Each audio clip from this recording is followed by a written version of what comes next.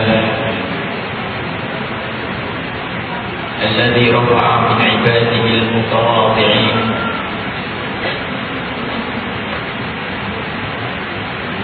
وأذل المتكبرين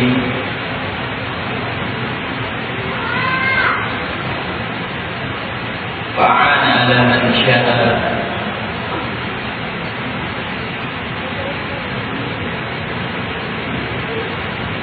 بحسن التعامل مع قلبه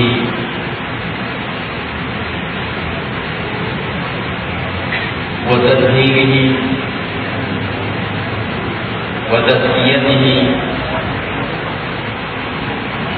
وصلاة الله وسلامه على إمام المتواضعين حبيبنا وشافينا ومولانا سيدنا محمد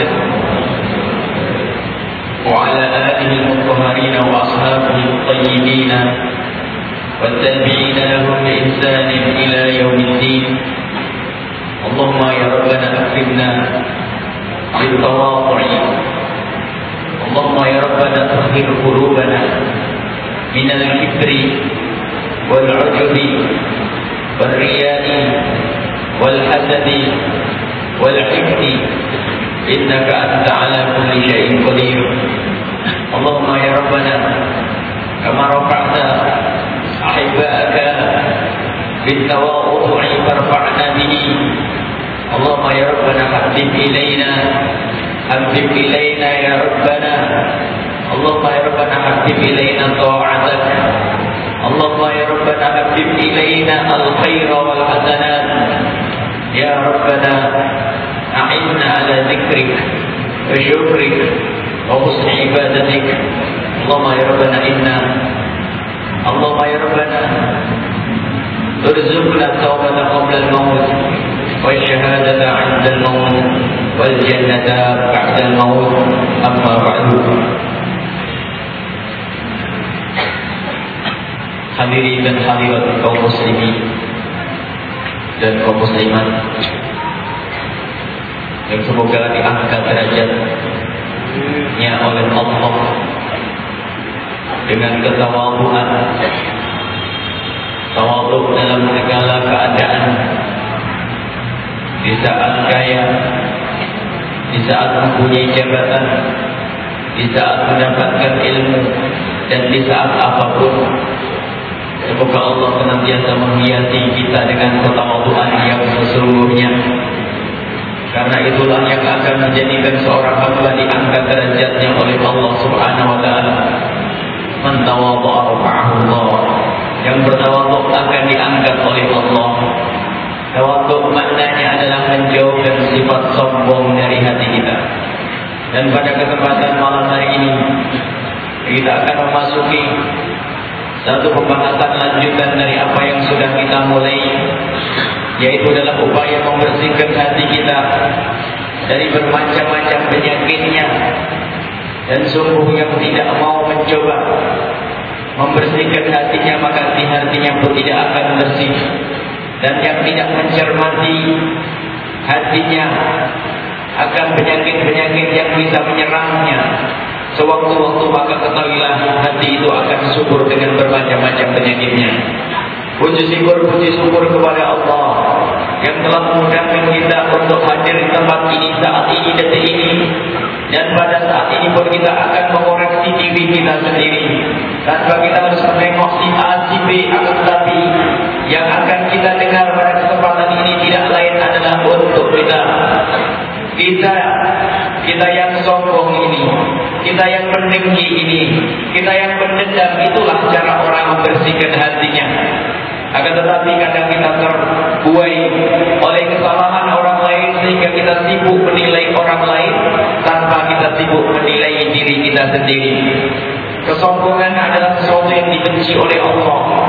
Banyak riwayat-riwayat yang menunjukkan bahwasanya orang-orang sombong tempatnya di dalam neraka jahanam. Bahkan disebutkan la yadkhulul jannata man kana fi qalbihi mithqalu dzarratin minal iblis tidak akan masuk surga jika ada orang di dalam hatinya ada keselumit kesombongan. Kesombongan sedikit menghantarkan ke neraka. Bagaimana jika perilaku kita setiap saat dengan kesombongan? Yang pertama kali sombong dari musuh dari hamba-hamba Allah adalah sang terkutuk iblis.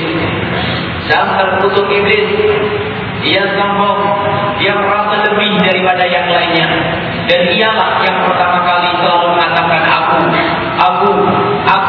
dan yang senang dengan keakuannya, yang sering mempertahankan egonya. Itulah kesombongannya iblis. Ana khairun minhu. Di saat disuruh sujud kepada Nabi Adam, ia berkelak, ia berucap, aku lebih bagus daripada Adam. Wa idh qulna lil malaikati isjudu li Adam fasajadu illa iblis aba wastakbara. Di saat disuruh sujud, para malaikat dan iblis saat itu bersama rombongan malaikat, karena saat itu ibadahnya iblis, ibadah, cara kekhusyuan iblis luar biasa, sehingga ia didudukkan bersama para malaikat. Akan tetapi di saat disuruh sujud, ia enggan, wastakbara, dan ia sombong, menyombongkan diri, merasa dirinya lebih bagus daripada Nabi Adam. Nah, biarpun seandainya ada orang pada hakikatnya dia lebih bagus, akan tapi di saat ia menjadi sombong, maka saat itu dia tidak akan bagus lagi. Itulah yang harus kita bersihkan dari hati kita. Ada sebab-sebab kesombongan, akan tapi yang harus kita ketahui lebih dulu, siapapun yang sombong akan rugi dan tidak pantas kita itu sombong. Kita akan sombong dengan apa?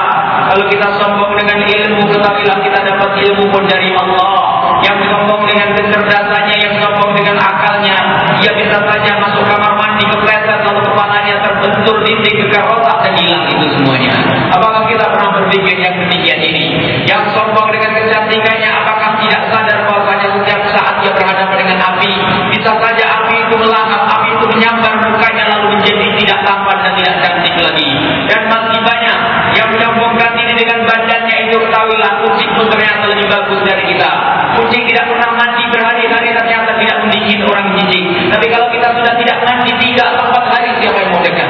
Ini adalah manusia dan tidak ada perlu kita menyombongkan diri kita. Kita pun asal bulan, kita pun adalah sesuatu yang busuk dan hina. Orang jijik melihatnya, dan kita pun kalau sudah mati akan busuk menjadi sesuatu yang menjijikkan. Dan bahkan kita pun kemana-mana membawa sesuatu yang menjijikkan kalau kita sadar ini semua. Inilah yang harus kita jadikan bahan renungan. Tidak pantas kita untuk menyombongkan diri. Kesombongan itu hanya mengantarkan orang kepada kehinaan di akhirat nanti. Dan apa hakikat sombong itu? Dan apa hakikat sombong? Hakikat sombong itu apa? Apakah di saat kita mengenakan baju bagus itu artinya sombong? Apakah di saat kita mengenakan makan enak itu sombong? Atau di saat kita mengendarai kendaraan yang bagus itu sombong?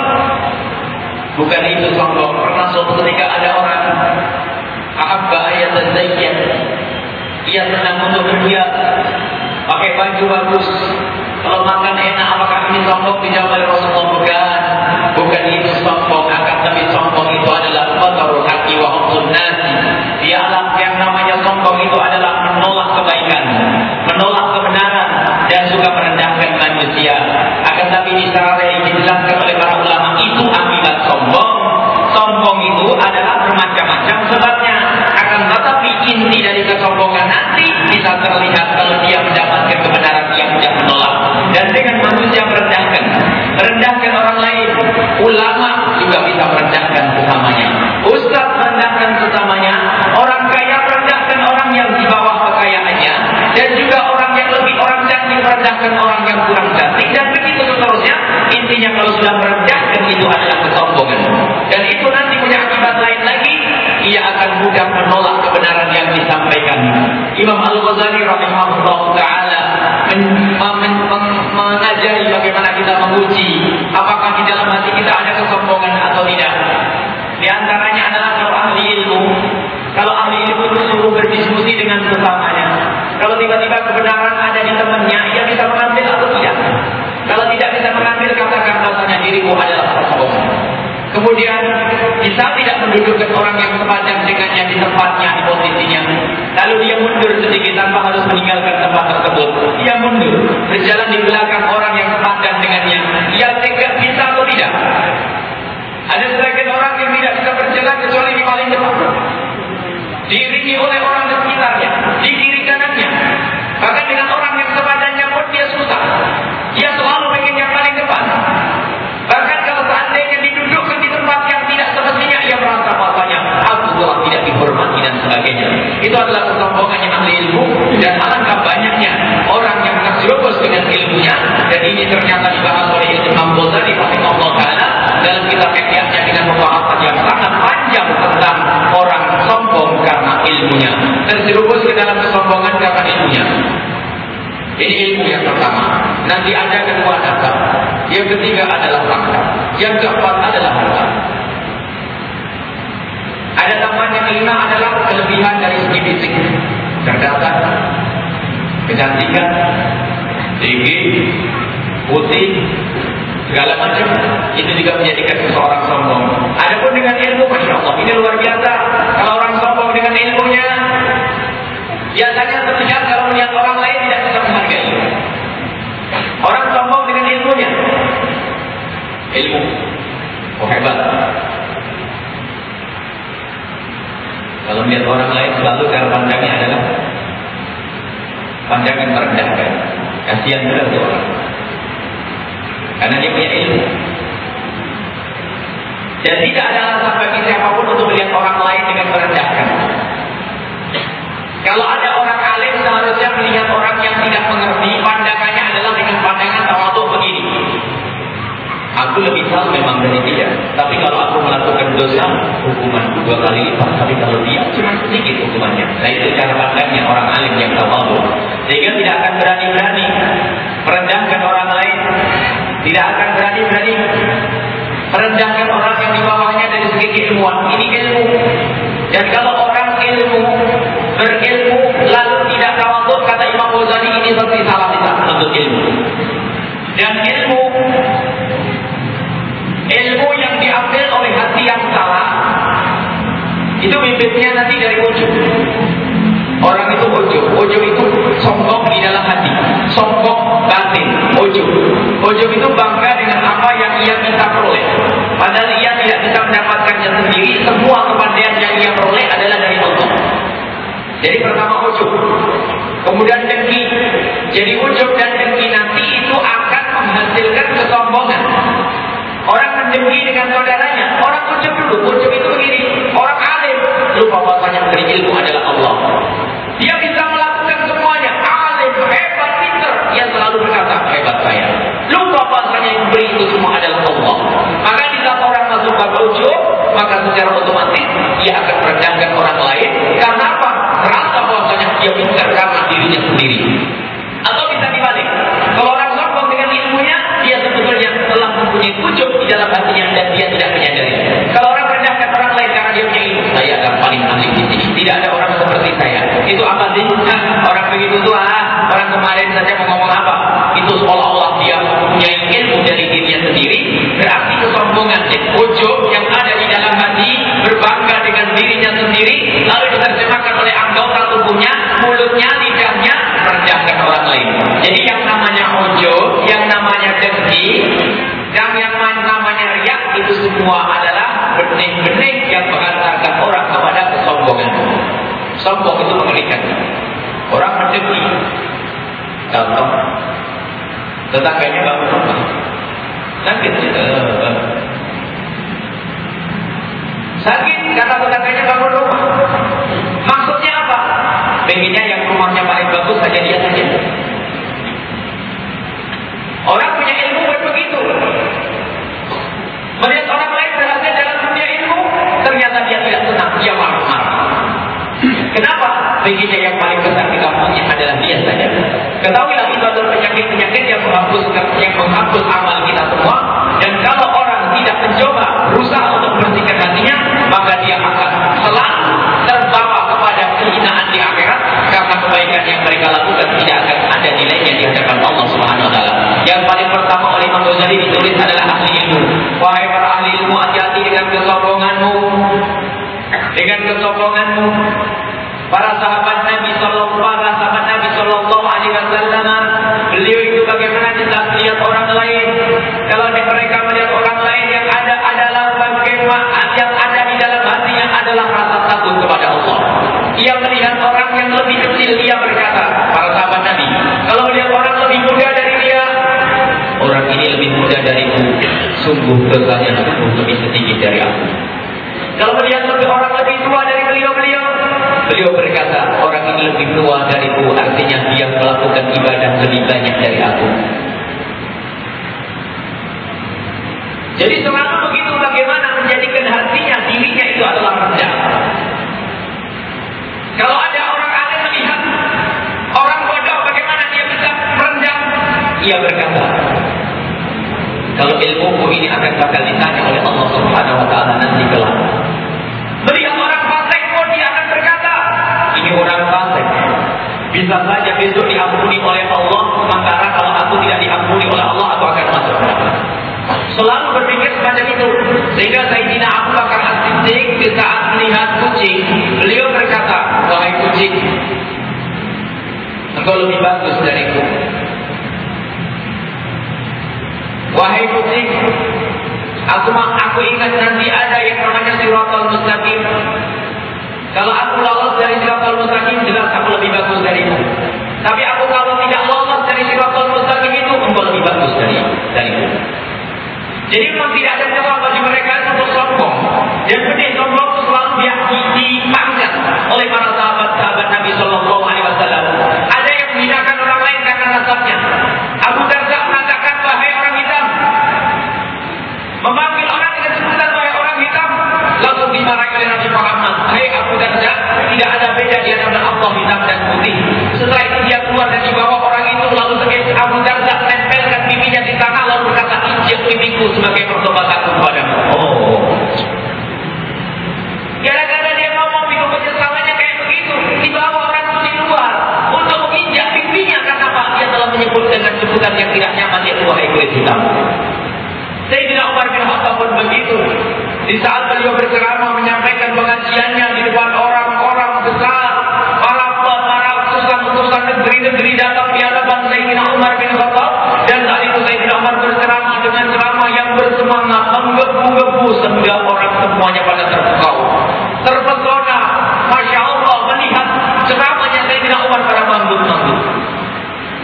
Sayyidina Umar melihat orang-orang yang bilangnya kompak, tanda menghargai ceramahnya, tanda menghargai penyampaiannya, masuk di dalam diri Sayyidina Umar satu yang tidak baik. Ia berkata di dalam hatinya, siapa dulu? Begitu kayaknya gitu. Jadi ada kesombongan, bibit kesombongan di dalam hatinya. Cuma Sayyidina Umar adalah orang yang hebat. Di saat ada benih kesombongan masuk di dalam hatinya, kemudian tiba-tiba dia berhenti dari ceramahnya, lalu ia mengambil girbang, mengambil tempat air, dan mandir beliau di depan orang-orang tamunya membawa air, sampai para pasukan Sayyidina Umar berkata, wahai Khalifah, biar aku yang melakukan. Tidak. Wahai Khalifah, biar aku yang melakukan. Dijawab tidak. Aku akan lakukan sendiri. Sehingga para pasukan minta untuk menggantikan Sayyidina Umar mengambil air, tidak diterima oleh Sayyidina Umar bin Khattab. Sayyidina Umar masih saja membawa air itu sendiri. Setelah selesai ditanya, kenapa Khalifah kau lakukan itu semua? Bukankah kau punya pasukan yang banyak, tinggal duduk saja? Sayyidina Umar bin Khattab berkata, waktu aku menyampaikan ceramahku tadi, ada sesuatu yang masuk di hatiku, yaitu kesombongan.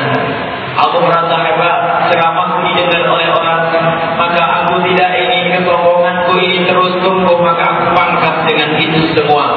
Aku pangkat sehingga agar hatiku yang sombong itu jadi hilang kesombongannya. Itu Sayyidina Umar bin Khattab. Di saat beliau merasa dirinya ada kesombongan, langsung dipangkat. Dan begitu juga kita lah semestinya. Karena kita jauh dari Sayyidina Umar bin Khattab, kenapa kita harus memelihara kesombongan kita? Ayo kita tengok diri kita. Kenapa kita tersinggung di saat kita didudukkan di tempat yang salah? Kenapa tidak kita tersinggung di saat kita tidak disalami? Kenapa kita tidak tersinggung di saat tidak disapa? Kenapa tersinggung di saat kita dicibir sama orang? Dan kenapa kita marah di saat orang marah sama kita? Kenapa? Ini harus kita koreksi diri kita. Sampai ada seorang alim besar, Imam Ali Zainal Abidin Ibn Husain Ibn Ali, Imam Ali Zainal Abidin Ibn Imam Husain Ibn Imam Ali. Beliau adalah cucu dari Nabi Muhammad SAW, dari Sayyidah Fatimah Az-Zahra. Beliau adalah orang yang ahli ibadah, dan tidak ada orang yang punya amal kebaikan seperti Imam Ali Zainal Abidin saat itu. Sujudnya ratusan bahkan ribuan rakaat. Saat itu beliau sholat di depan Ka'bah. Setelah sholat di depan Ka'bah, keluar sudah ditalib oleh satu orang, dan orang ini rupanya sudah ada kedengkian mulai dulu, bencinya dengan Imam Ali Zainal Abidin, mencaci maki Imam Ali Zainal Abidin, mencaci maki dan diolok. Apa jawabnya Imam Ali Zainal Abidin? Beliau berkata, Bapak, sungguh yang engkau katakan adalah benar. Akan tetapi hakikat yang ada pada dirimu lebih banyak daripada apa yang engkau sampaikan. Engkau hanya tahu sedikit tentang kejelekanmu, bukan dibantah.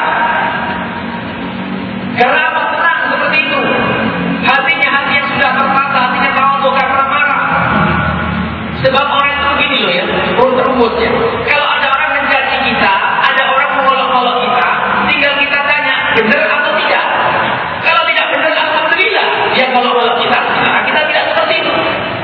Kalau memang kita jelek, dia ngolok orang, memang kita jelek, itu apa lagi? Jadi begitu kalau kita renungi, kita tidak ada alasan untuk membela diri. Yang perlu kita bela adalah Allah Subhanahu wa Ta'ala.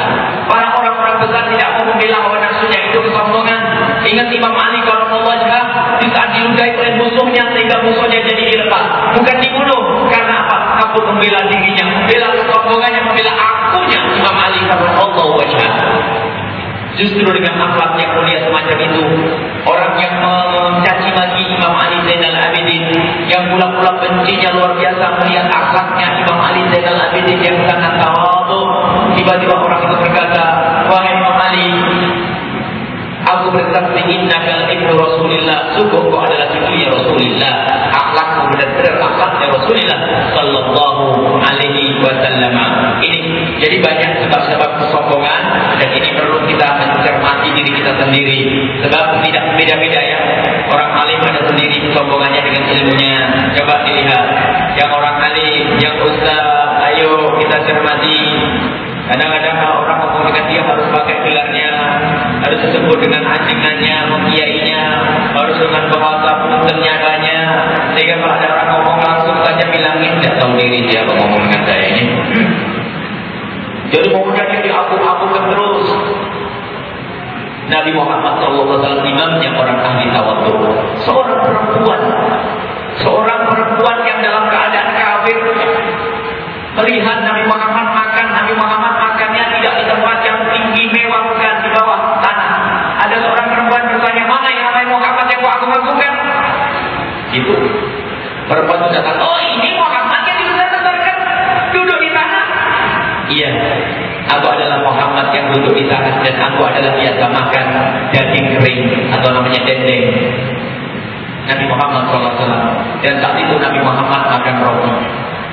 Makan roti, dan Nabi Muhammad tidak tersinggung, tidak bilang enggak, kalau perempuan tidak peduli. Nah ini Nabi loh ya, tidak ada. Apalagi kiai. Nabi saja tidak pantas sampai ngomong begitu, apalagi cuma kiai. Nabi Muhammad waktu itu lagi makan roti, tiba-tiba perempuan itu minta, mana rotimu? Dikasih oleh Nabi Muhammad roti. Setelah dikasih roti itu dimakan oleh perempuan itu, rupanya yang ada di mulut Nabi Muhammad pun masih diminta. Menunjukkan begitu sederhananya Nabi Muhammad tidak tampil bentuk yang menakutkan. Jadi orang perempuan itu begitu dapat yang mana rotimu ditanya, diambil oleh Nabi Muhammad yang ada di mulutnya, dikasihkan kepada ibu tersebut, lalu dimakan oleh ibu tersebut. Di saat sudah Nabi Muhammad masuk ke dalam mulutnya, ternyata hidayah diberikan oleh Allah bersama itu. Dan ini tidak lain dari berkat ketawaduannya Nabi Muhammad sallallahu alaihi wasallam. Dan hal-hal yang semacam ini harus kita contoh dari orang besar. Nabi Muhammad yang besar kayak begitu. Imam Ali yang menyebutkan yaitu, aku heran dengan orang sombong.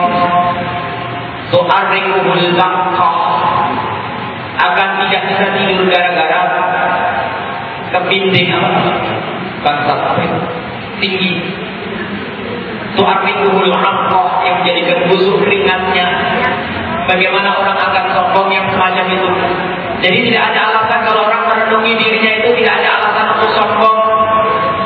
Yang sombong dengan ilmunya, hati-hati. Dan pertama kali yang akan dihukum oleh Allah adalah orang ilmu yang tidak manfaat dengan ilmunya, bukan orang bodoh. Yang pertama akan disiksa oleh Allah adalah wa'alimun bi ilmihi lam ya'malan. Orang alim yang tidak mengamalkan ilmunya itu akan dihukum oleh Allah terlebih dulu daripada penyembah berhala. Mengerikan alim. Bahkan orang alim ini sangat ditakuti oleh Rasulullah. Inna akhwafa ma akhafu ala ummati, yang paling aku takutkan terjadi pada umatku itu adalah bukan orang bodoh, ulama, orang alim yang tidak benar. Dalam riwayat munafik, alimul lisan, seorang munafik tapi pandai bertutur kata. Alim, ilmunya banyak, akan tapi ternyata ilmunya di lidah saja, hatinya tidak pernah takut dengan apa yang diucapkan. Ia adalah orang yang hanya pandai beraction, ia adalah orang hanya pandai berperan dengan ilmunya dan lidahnya, akan tapi ternyata hatinya jauh dari Allah Subhanahu wa taala.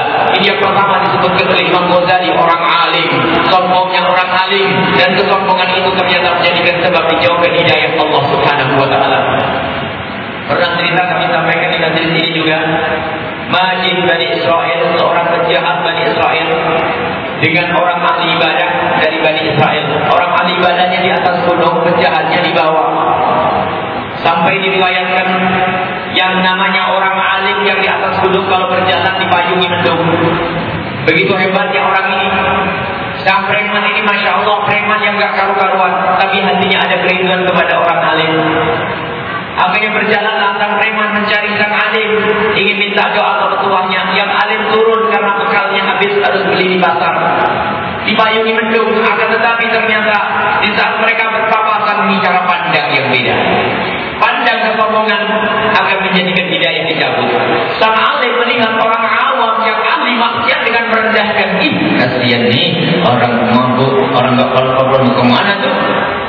Melihat orang lain dengan kesombongan, sementara sang preman biarpun dia orang gak benar, tapi hatinya menyadari kalau dia gak baik. Bahkan waktu ini berkata, aku tidak berani ketemu di sini, biar aku mundur. Aku mikir akan tapi karena jalan setapak ia tidak bisa bersembunyi untuk menutup dirinya dari sang alim. Ia merasa tidak pantas dilihat oleh sang alim di sini.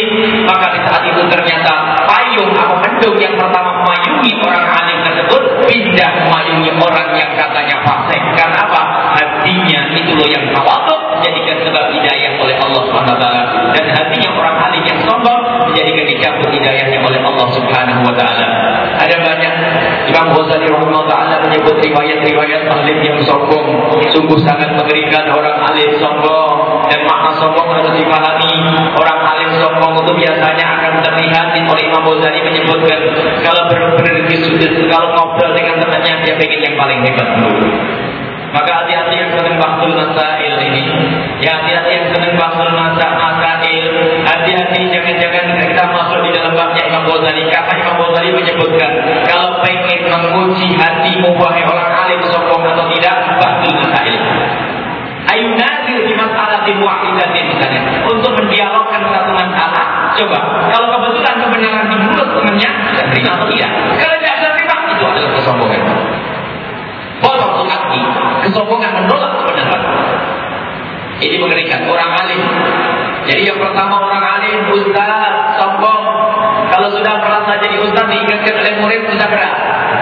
Kalau diingatkan oleh orang lain, dia akan berkata, ini orang ingatin saya. Siapa saja? Ya, orang begitu, nggak ngerti. Saya itu lebih tahu. Kesombongan itu akan menghancurkannya di akhiratnya nanti. Ini alim. Kemudian yang kedua ada orang yang sombong dengan ibadahnya. Sombong dengan ibadah. Ada bisa saja sombong dengan ibadah. Merasa ibadahnya lebih bagus. Kalau melihat orang lain selalu berkata, ya pun haji ke Mekah 2 kali, tapi mana buahnya tahajud aja nggak pernah. Saya tahajud sudah 3 tahun. Jadi kalau orang lain berdasar, kalau ada orang infak sedekah, dia pun infaknya jutaan, tapi kan tidak pernah dia hadir pengajian. Padahal majelis ilmu kan luar biasa. Gara-gara dia orang hadir pengajian. Jadi ada kesombongan itu yang disebabkan oleh kebaikan. Alhamdulillah. Rupanya orang berbuat baik itu tidak selamat ya. Orang melakukan kebaikan ternyata bisa saja tidak selamat karena setan sudah berjanji la aqudanna lahum siratal mustaqim. Setan itu akan menjerumuskan orang itu kadang dengan cara itu ibadah rajin. Sehingga ada seorang kata Imam Ghazali menyebutkan ada orang melakukan ibadah itu ternyata dengan memaksa dan dia bisa melakukan ibadah dengan paksa. Ternyata apa? Hanya ingin tidak mau kalah dengan ahli ibadah di samping sana, bukan di hadapan Allah. Karena di kampung sana ada orang masyhur, dia ibadahnya apa? Dia setahun puasa atau 2 tahun puasa, bangun malamnya seperti itu. Bangun malamnya luar biasa, puasanya begitu, dia menandingi itu semua, biar punya rekor, dia memecahkan rekor, aku bisa mengalahkan dia. Bukan karena Allah, dan ini banyak. Banyak kata Imam Ghazali, orang melakukan ibadah ternyata dengan ibadahnya itu malah sombong.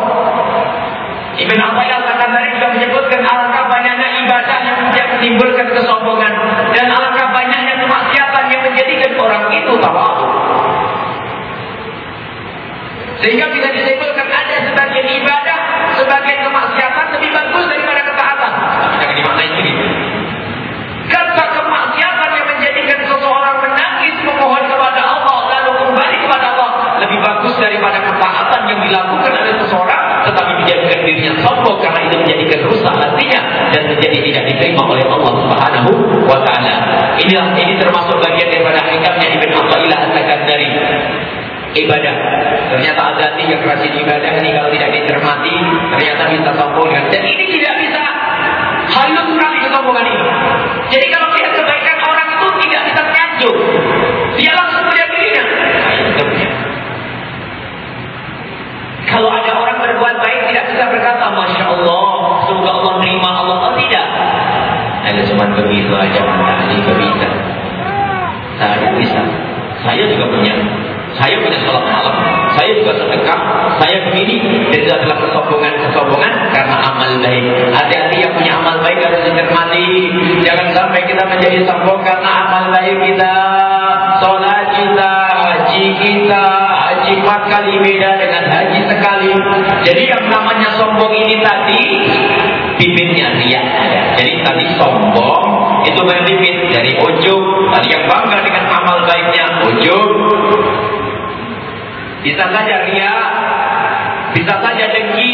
Jadi semuanya kalau sudah orang sombong itu kumpul semuanya. Kalau orang sombong itu mendengki gampang. Mendengki orang gampang. Kemudian riak gampang. Ujub gampang karena kesombongan di dalam dirinya. Ada lagi yang disebutkan oleh Imam Ghazali sebab kesombongan lain adalah nasab. Bahaya sekali itu nasab. Imam Ghazali juga panjang lebar menjelaskan tentang orang terjerumus gara-gara nasab. Sombong dengan nasabnya, mentang-mentang anaknya kiai. Ya kiai mah bapaknya kan. Anaknya mah belum kiai. Tapi kemana-mana merasa jadi kiai. Sehingga kalau diajari oleh orang dia selalu ngomong bapakku lebih tahu. Padahal dia mah goblok. Susah belajar di sana sini kalau diajari oleh orang selalu ngomong ini murid bapak saya. Nah ini anaknya kiai, hati-hati. Anaknya orang berilmu karena punya nasab kepada berilmu. Nasab ini menjerumuskan kalau orang tidak paham. Nasab yang baik merendahkan orang lain. Saya punya nasab. Siapa yang punya bapak seperti bapakku? Siapa yang punya kakek seperti kakekku? Siapa? Nah, ini adalah termasuk kesombongan yang membahayakan. Dari Imam Ghazali waktu bercerita tentang nasab ini suruh mencermati. Suruh mencermati nasabmu. Ada nasab yang hakiki, nasab yang nasab itu asal. Ada asal yang maknawi, ada asal yang hissi. Asal maknawi memang betul kamu itu adalah anaknya si A. Tapi asalmu yang sesungguhnya dari apa?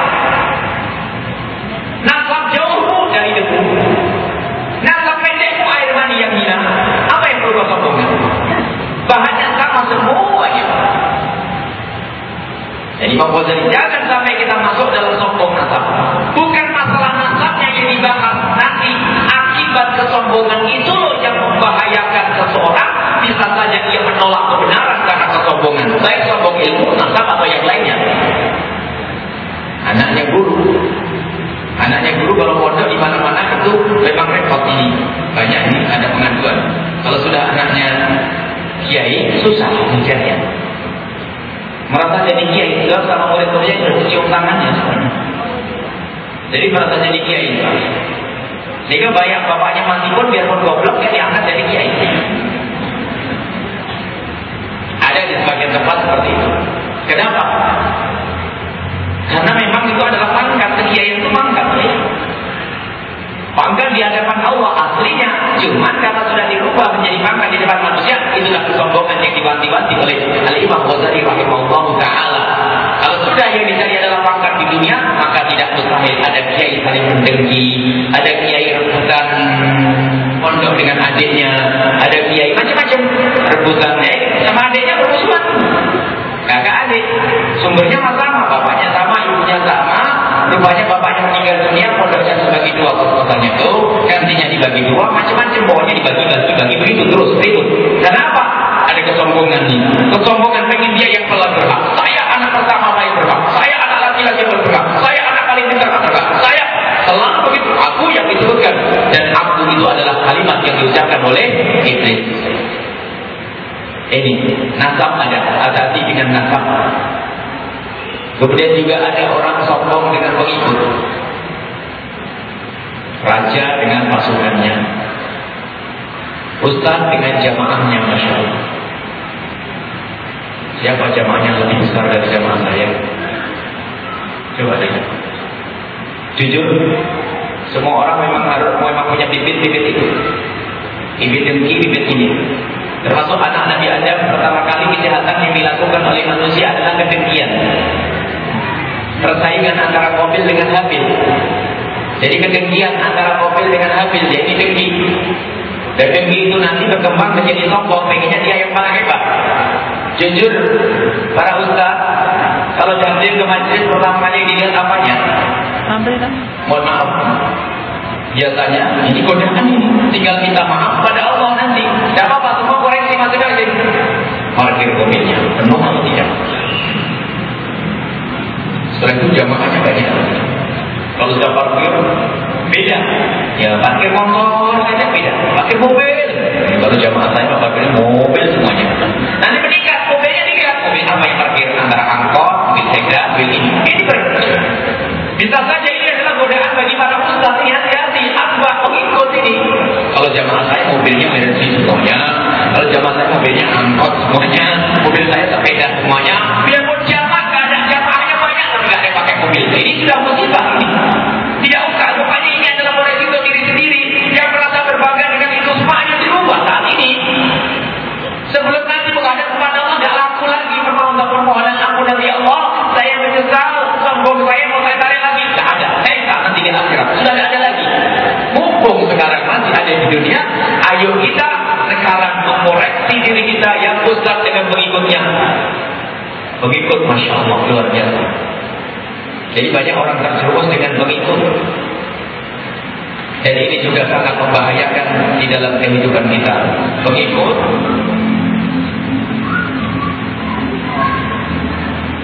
Harta. Selanjutnya adalah harta. Oh, luar biasa. Sombong dengan harta. Seolah bisa membeli semuanya. Tersinggung sedikit. Saya beli kamu nanti. Jangan macam-macam dengan saya. Berapa sih? Enak aja kamu dengan saya. Ini sangat toko lah. Beli semua sama kamu ya. Kalau tidak, jangan mau macam-macam dengan saya. Hebat betul. Gak taunya besok bangkrut. Gak tahu dia. Ada sombong dengan hartanya. Sombong dengan harta, bahaya. Dengan kekayaannya, suruh mikir itu kalau mati gak bisa bawa. Bahkan kalau ada seorang mempunyai gigi emas, meninggal dunia, ahli warisnya gak rela gigi emas perlu dicabut tuh. Boleh dicabut. Karena begitu orang meninggal dunia gak punya apa-apa. Mau sombong apa? Mau meninggal dunia yang dipakai kain kafan, gak perlu pakai permen, gak ada. Kan yang kafan saya ada. Ini orang mau meninggal dunia. Kita harus berpikir bahwasanya dunia ini ternyata untuk orang yang kita tinggal, bukan untuk kita. Kita kumpulkan setiap hari, kita sombongkan, kita banggakan. Masya Allah. Siapa yang memberi dunia? Allah. Belajarlah dari Qarun. Kita akan berbangga dengan mobil mewah. Orang kafir kita tua. Enggak. Yang berbangga dengan rumah mewah. Rumah saya, Masya Allah, keramiknya model begini, ini. Tetangganya orang nggak sholat, orang kafir juga punya lebih bagus. Wah, balik. Kalau berbangga dengan dunia kalah, tidak ada perlunya kita berbangga dengan dunia. Ini perlu kita belajar. Memang kalimat ini berat, yang berucap pun belum bebas dari dunia. Yang ngomong masih, nah ini belajar. Majelis kita kan majelis belajar. Kita harus saling berdoakan. Kita akan tergoda dengan itu semuanya. Dunia. Untuk peranginya kemarin sudah kita bahas dengan zuhud. Sehingga tidak membedakan antara pakai yang mewah, pakai yang biasa. Rumah mewah, rumah biasa. Jadi kalau nginep di rumahnya orang antara hotel mewah dengan biasa sama. Didudukkan di mana saja sama. Jadi perlu yang namanya kita itu mengoreksi. Sebab berbeda-beda, tidak sama. Semuanya pokoknya mengoreksi saya itu apa? Kesombongan saya itu apa? Saya menjadi merendahkan orang karena apa? Karena ilmu saya, ilmunya kurang. Karena harta saya, nyangkul udah kita ini bos-bos. Nyangkul rumput dengan tangannya sendiri dengan main kereta saja. Bisa atau tidak? Imam Ghazali juga mengajari yang sombong dengan suka main kereta suruh pergi ke pasar membeli hajatnya sendiri dengan tangannya sendiri. Ini para bapak-bapak yang biasa berduit kaya, ayo pergi ke pasar, nawar ikan asin lalu dibawa sendiri pulang ke rumah. Pembantunya suruh jalan naik mobil, dia naik beda. Kok nyeksa sendiri? Oh perlu nyeksa diri itu perlu untuk membenahi hati kita. Perlu menyeksa diri untuk membenahi hati kita. Jangan diturutin dulu. Nanti sampai pada akhirnya kita itu sudah biasa pakai yang biasa, nggak ada masalah. Pakai yang mewah, nggak ada masalah. Berubah kadang-kadang kalau sudah pakai mobil mewah itu cara jalannya itu mulainya pun sudah beda.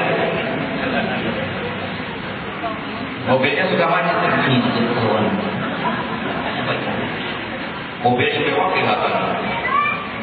Masya Allah. Jadi godaannya luar biasa dengan yang namanya harta.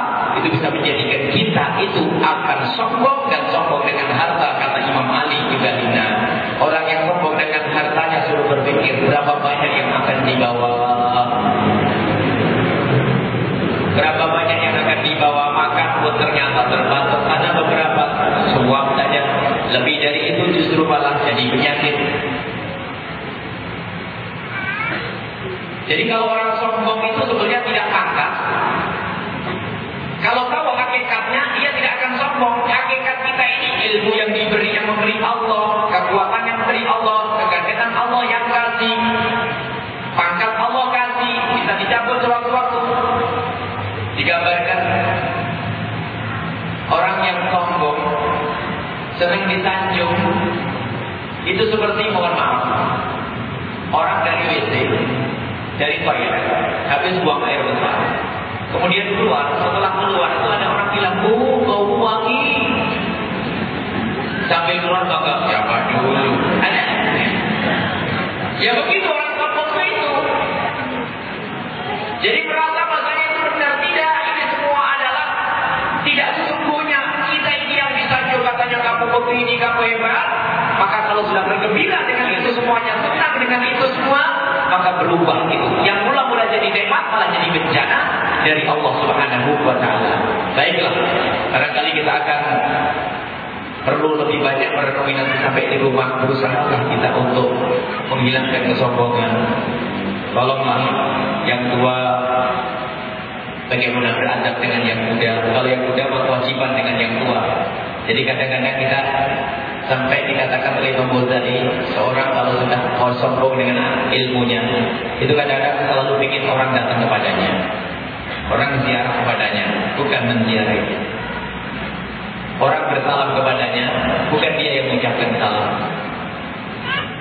Orang berdiri untuknya, bukan dia yang berdiri. Selalu ingin diperlakukan semacam itu. Jadi orang berkumpul bersama, orang kaya pun begitu.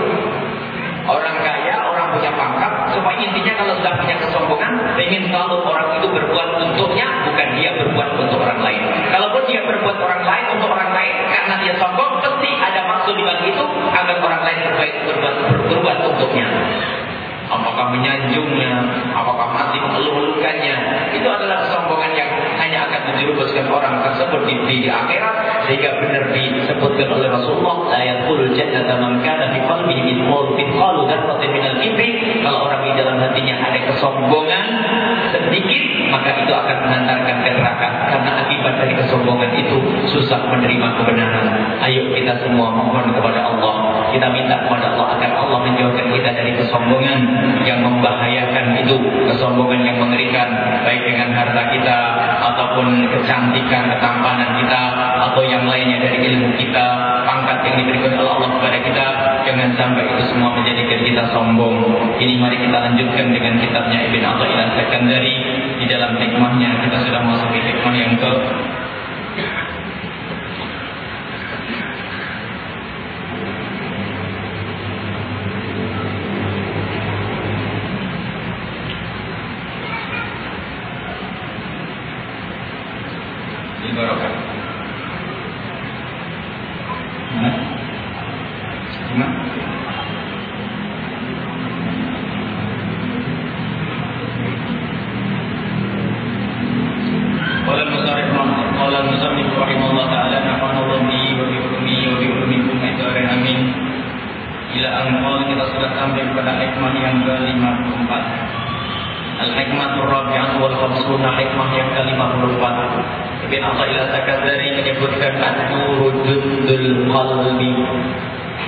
cahaya. Kemarin sudah kita sebutkan cahaya itu pemberian dari Allah, ata rabbani, pemberian dari Allah adalah jundul qalbi, pasukannya hati. Pemberian dari Allah yang sifatnya maknawi, itu adalah pasukan hati. Kama annal zulmata jundun nafsi, seperti halnya kegelapan itu adalah pasukannya hawa nafsu. Nur di sini bisa dimaknai nur iman, nur hidayah, nur Islam, nur ketakwaan, cahaya iman, cahaya ketakwaan. Itu adalah pasukan-pasukannya hati. Wa annadzul mata, dan kegelapan maksiat, kegelapan syirik, itu akan menjadi jundun nafsi, pasukannya hawa nafsu.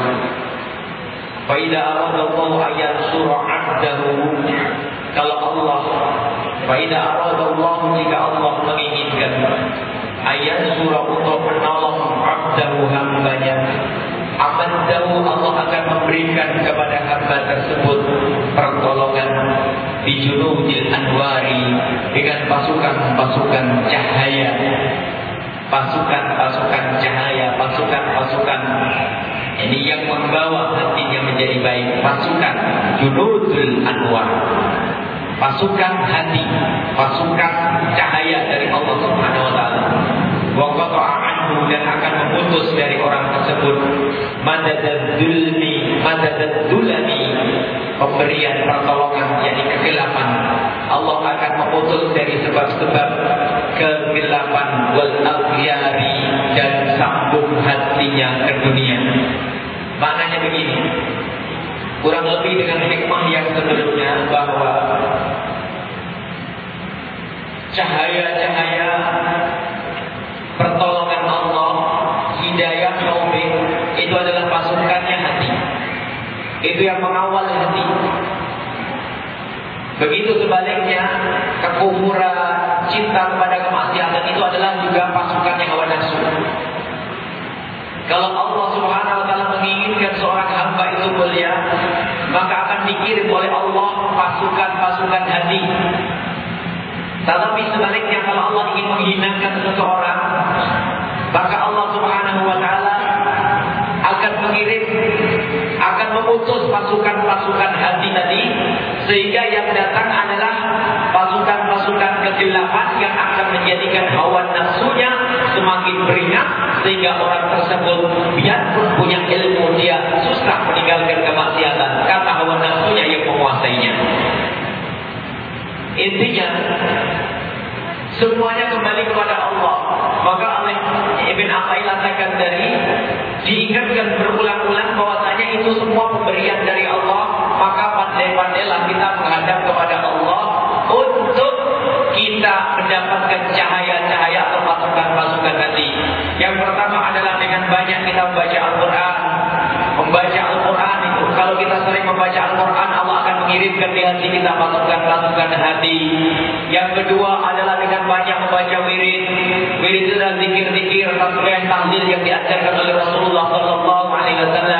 Maka yang tidak gemar membaca Al-Quran dan juga tidak senang membaca wirid-wirid yang diajarkan oleh Rasulullah SAW, tidak senang membaca salawat kepada Rasulullah SAW, maka ia tidak akan mudah mendapatkan pasukan-pasukan hatinya.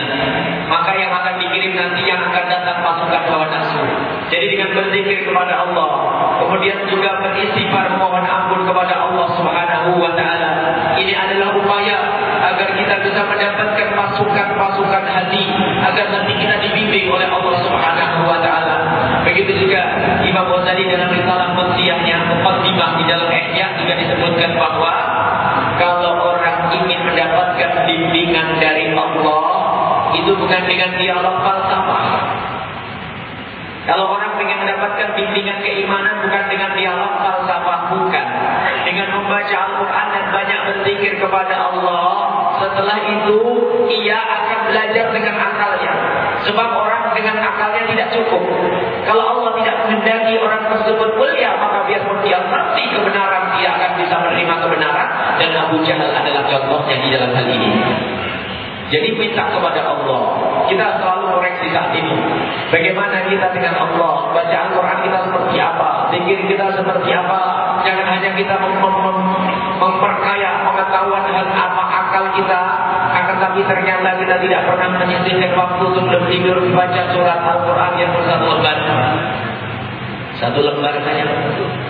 Satu lembar atau berapa ayat sebelum tidur atau setelah tidur, minimal sehari harus kita dengan Al-Quran. Kemudian kalau itu membaca istighfar, salawat kepada Nabi Muhammad SAW, ini menjadikan hati kita itu semakin dekat kepada Allah Subhanahu Wa Taala, dan di saat itu kita akan mendapatkan pertolongan. Jadi untuk menjaga hati kita, untuk mendapatkan pasukan hati adalah membaca Al-Quran. Yang kedua adalah berzikir kepada Allah Subhanahu Wa Taala, dan kemudian setelah itu belajar ilmu seperti ini. Ternyata ini urutan terakhir. Jadi urutan terakhir. Maka ada sebagian para ulama majlis taklimnya dibarengi dengan zikir. Ada majlis taklimnya dibarengi dengan zikir. Itu adalah bagus yang demikian itu. Karena zikir itu biarpun orang tidak paham, akan tapi ada rohnya. Makanya kami himbau agar praktis semuanya membiasakan zikir di rumah. Di sini adalah majlis taklimnya. Jangan sampai lupa memohon kepada Allah. Termasuk tadi untuk menghilangkan kesombongan, sebelum kita mempelajari ilmu seperti ini, tentunya yang harus kita dahulukan memohon kepada Allah Subhanahu Wa Taala. Baca ya mutakabbir yang banyak, yang berhak sombong hanya Allah saja. Kita enggak pantas sombong. Allah yang maha besar, Allah yang maha besar, Allah yang maha besar. Kita ini adalah kecil di hadapan Allah Subhanahu Wa Taala. Inilah yang bisa kami hadirkan pada kesempatan ini. Semoga Allah menjauhkan kita dari kesombongan. Jangan sampai di antara kita ada ustaz yang sombong, termasuk yang berbicara. Jangan sampai di antara kita ada orang kaya yang sombong. Jangan sampai ada di antara kita pejabat yang sombong. Ini yang mengerikan. Jangan sampai Allah menyisakan penyakit hati kita. Kita tidak ingin menghadap Allah dalam keadaan kita bangkrut. Kita tidak punya amal baik yang diterima. Amal baik banyak di dunia, tapi kalau tidak diterima itu akan sia-sia. Baik, sampai di sini saja. Barangkali ada hal yang mau disampaikan, dipersilakan. Wallahu a'lam bishawab. Langsung saja.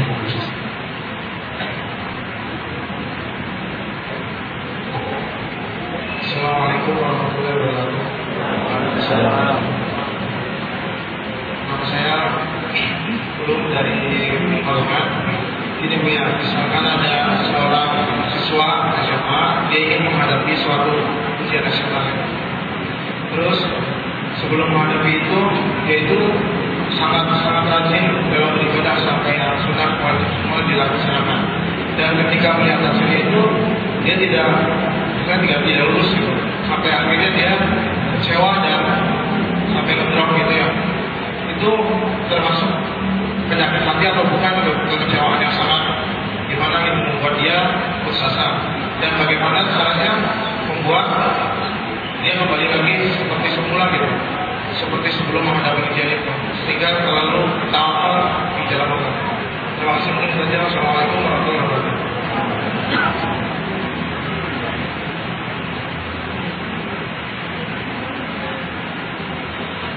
Assalamualaikum warahmatullahi wabarakatuh. Saya Rusdi Muhammad Nur dari Masjid Kasinangan, Masjid Tengah. Ustaz, marak di sekeliling masyarakat kita yang sudah melaksanakan ibadah rukun Islam 5 itu sering dipanggil Pak Haji atau Hajah. Sementara Allah di dalam Al-Quran tidak pernah mencontohkan memanggil Rasulnya Haji Muhammad. Nah, dari sudut pandang yang memanggil dan dari sudut pandang yang dipanggil, apakah ada itu pencerminan dari unsur-unsur kesombongan? Terima kasih. Assalamualaikum warahmatullahi wabarakatuh.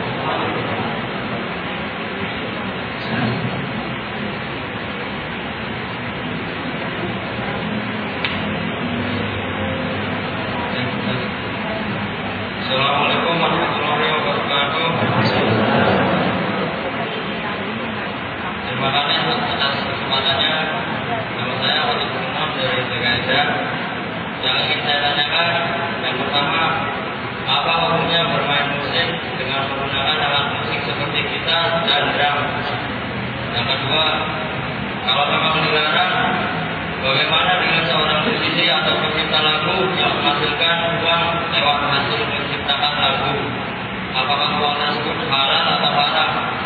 Karena ada beberapa orang yang berpendapat bahwa lagu itu membuat hura-hura huru hara di kalangan masyarakat, khususnya anak-anak muda. Yang ketiga, lalu alat musik apa yang boleh digunakan? Demikian pertanyaan dari saya. Mohon maaf dan terima kasih. Assalamualaikum warahmatullahi wabarakatuh.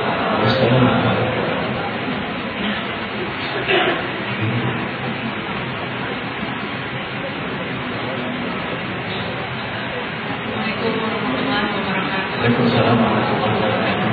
Ya, apa hukumnya memakai cabai stereo? Terima kasih. Assalamualaikum warahmatullahi wabarakatuh. Assalamualaikum warahmatullahi wabarakatuh.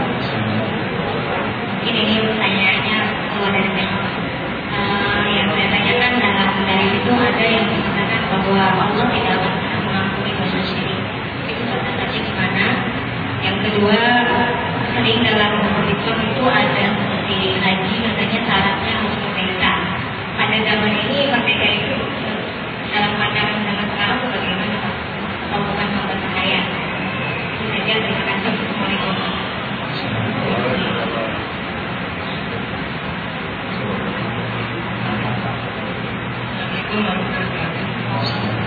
Ya, saya menanyakan sekarang ini kan ada kalau ada konser rock ya, itu kan kadang-kadang penontonnya itu kan ganda-ganda kan termasuk yang kurang enak dipandang gitu ya. Kadang-kadang bersen kayak omongan setan gitu.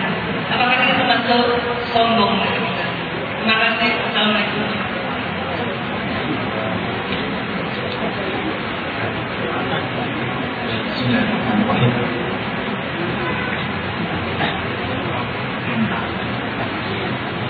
Anak-anak muda pada rajin ke masjid, sholat malam, ibadah untuk ujian. Ternyata setelah itu ada yang tidak lulus, putus asa.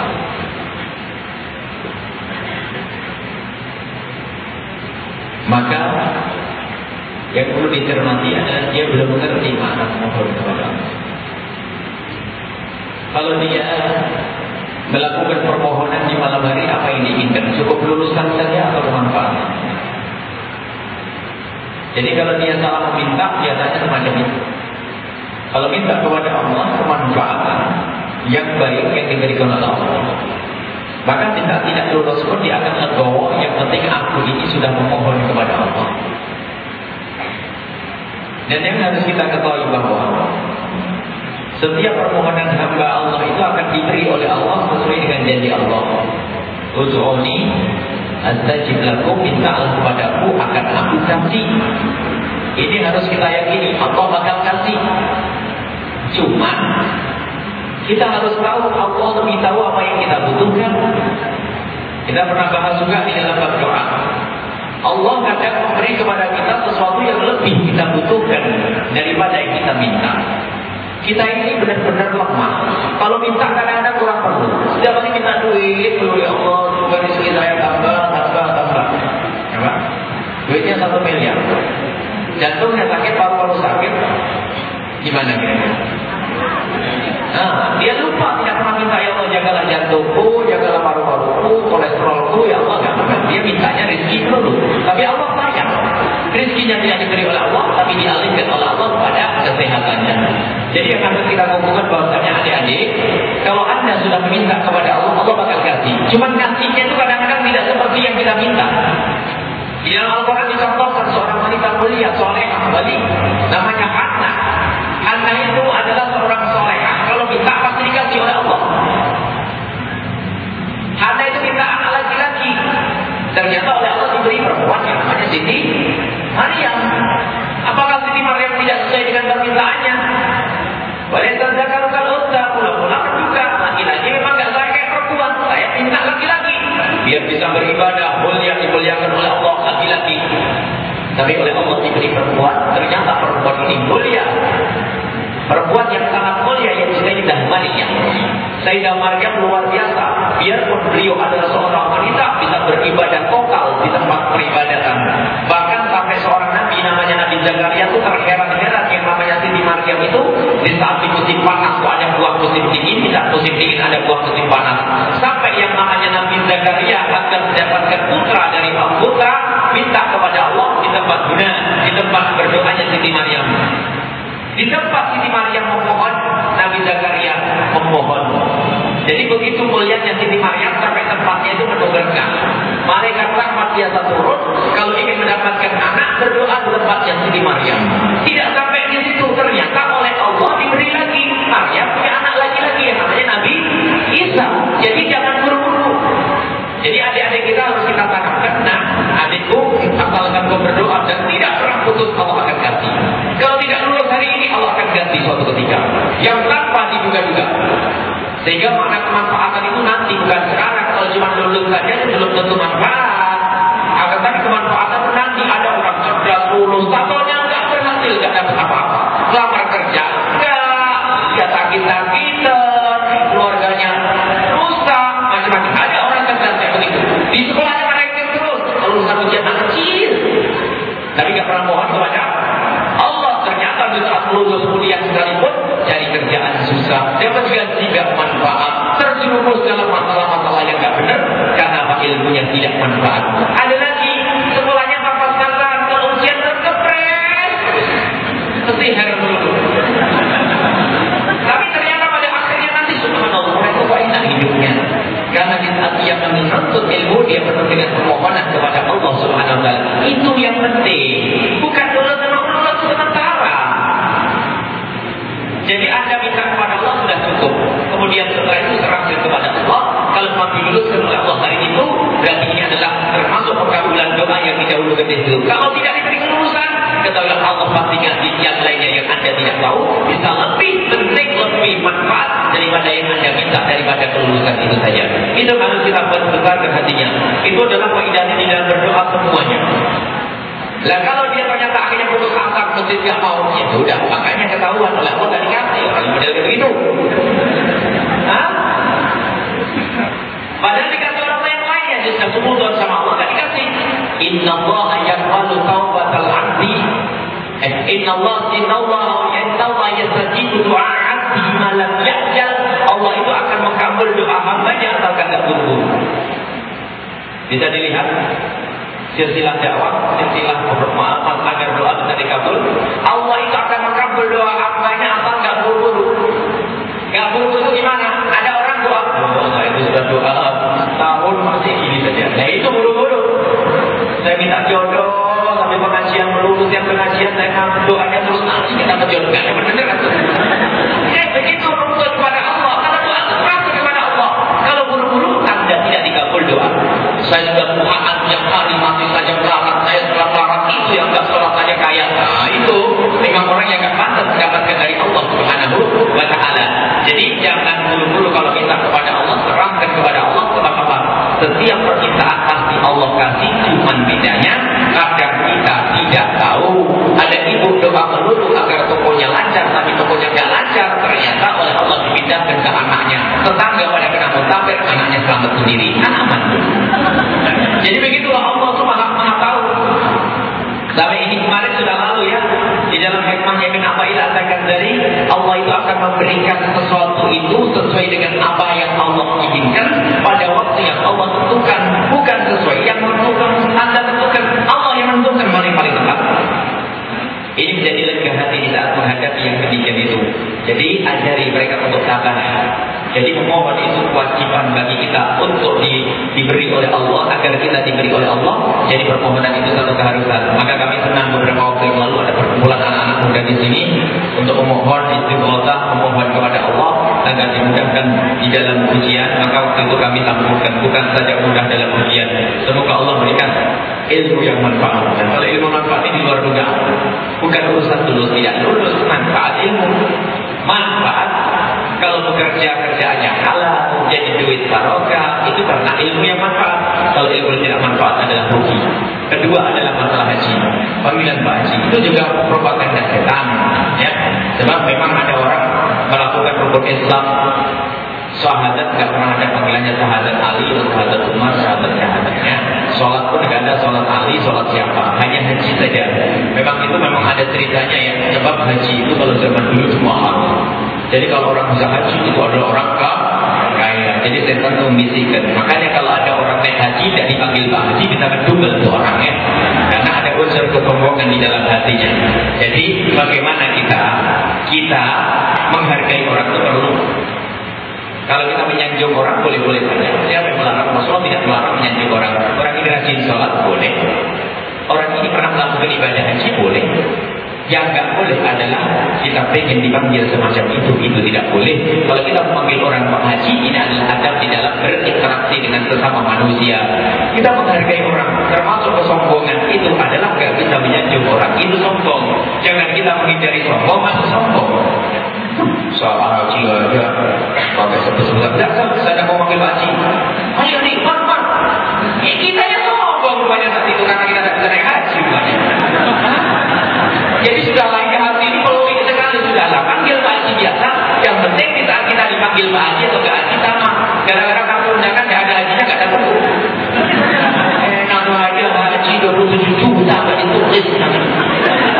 Nah ini ada itu kesombongan dan juga masuk bab riya. Jadi setan itu pintar ya, haji. Dan itu biasanya hanya di Indonesia sama bagian India. Itu ada pokoknya Aceh itu yang jauh, pokoknya biayanya mahal.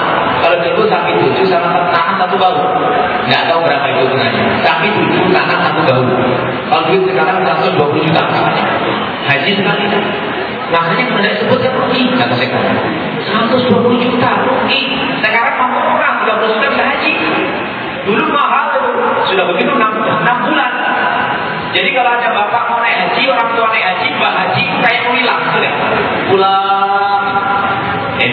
pulangnya lama karena biayanya mahal. Setan yang berbisik, rugi kalau haji tidak dipanggil. Sholat gratis kalau tersebut nggak apa-apa. Nah, jadi memang ada godaannya. Intinya kalau Anda tidak disebut Pak Haji jangan marah, jangan ngedumel. Kalau ada ngedumel langsung coret kamu, tidak ikhlas. Tapi kalau kita memanggil orang lain dengan gelar Pak Haji itu tidak ada masalah, karena itu bentuk menyanjung orang atau mengingatkan orang akan posisinya. Kamu sudah haji, muslim yang sesungguhnya. Ustaz tidak pernah Nabi Muhammad nyebut orang Ustaz. Kan tidak ada ya. Ustaz Rasulullah kan? Padahal Rasulullah adalah paling batas disebut Ustaz. Tapi penghargaan buat mu'allim, Ustaz yang sesungguhnya adalah Rasulullah. Tapi ada gelar lain yang namanya Rasulullah, Nabi, Al-Wahid. Banyak gelar-gelar Nabi Muhammad yang lebih penting daripada gelar Pak Haji dan gelar Ustaz. Ini jadi jangan sampai kita itu menghindar daripada satu hal, asalnya kita masuk ke kesombongan. Ini memang pelik. Kemudian yang selanjutnya masalah musik, ini ceritanya panjang kalau alat musik, tetapi kaidahnya ada. Dan itu juga pernah dibahas masalah alat musik. Alat musik itu tidak ada hadis yang diriwayatkan dari Nabi Muhammad kecuali bunyinya sayati ala ummati yuhilluna al-hirra wal khamra wal ma'azif. Hadis riwayat Imam Bukhari. Bahwasanya nanti akan datang suatu ketika pada umatku itu mereka menghalalkan yang namanya al-khamra, al-hirra perzinaan, wal ma'azif alat-alat yang melalaikan. Jadi yang ini adalah zaman rusak. Yang menghalalkan khamr namanya kafir. Khamr kalau dihalalkan, padahal Al-Quran yang melarang. Perzinahan dihalalkan tapi kalau ma'azib, alat-alat yang melalaikan belum pernah ada larangan sebelum itu kecuali hadis ini. Maka bagaimana para ulama menyikapi hadis ini? Maka karena ini dijejerkan dengan sesuatu yang berat, maka mereka memberikan hukum ma'azib ini adalah berat. Jadi hukum ma'azib, alat-alat yang melalaikan itu hukumnya juga haram, seberat haramnya zina sama khamr. Tapi ma'azib itu sendiri apa? Apakah semua alat yang melalaikan disebut ma'azib? Sebab rebana juga diperkenankan oleh Rasulullah. Sebagian seroleh juga diperkenankan oleh Rasulullah. Genderang untuk perang juga diperkenankan oleh Rasulullah. Lalu kira-kira yang mana? Lalu semua yang melalaikan. Tidak, banyak yang melalaikan diizinkan oleh Rasulullah. Dan juga batu nisa mencumbu istrinya juga diizinkan. Main kuda untuk perang juga diizinkan. Main perang panah biarpun lalai juga diizinkan. Jadi ternyata ini perlu dibahas oleh para ulama. Akhirnya pembahasan itu masalah alat musik. Nah ini banyak alat musik ma'azif itu langsung diartikan alat musik. Ma'azif adalah alat musik. Padahal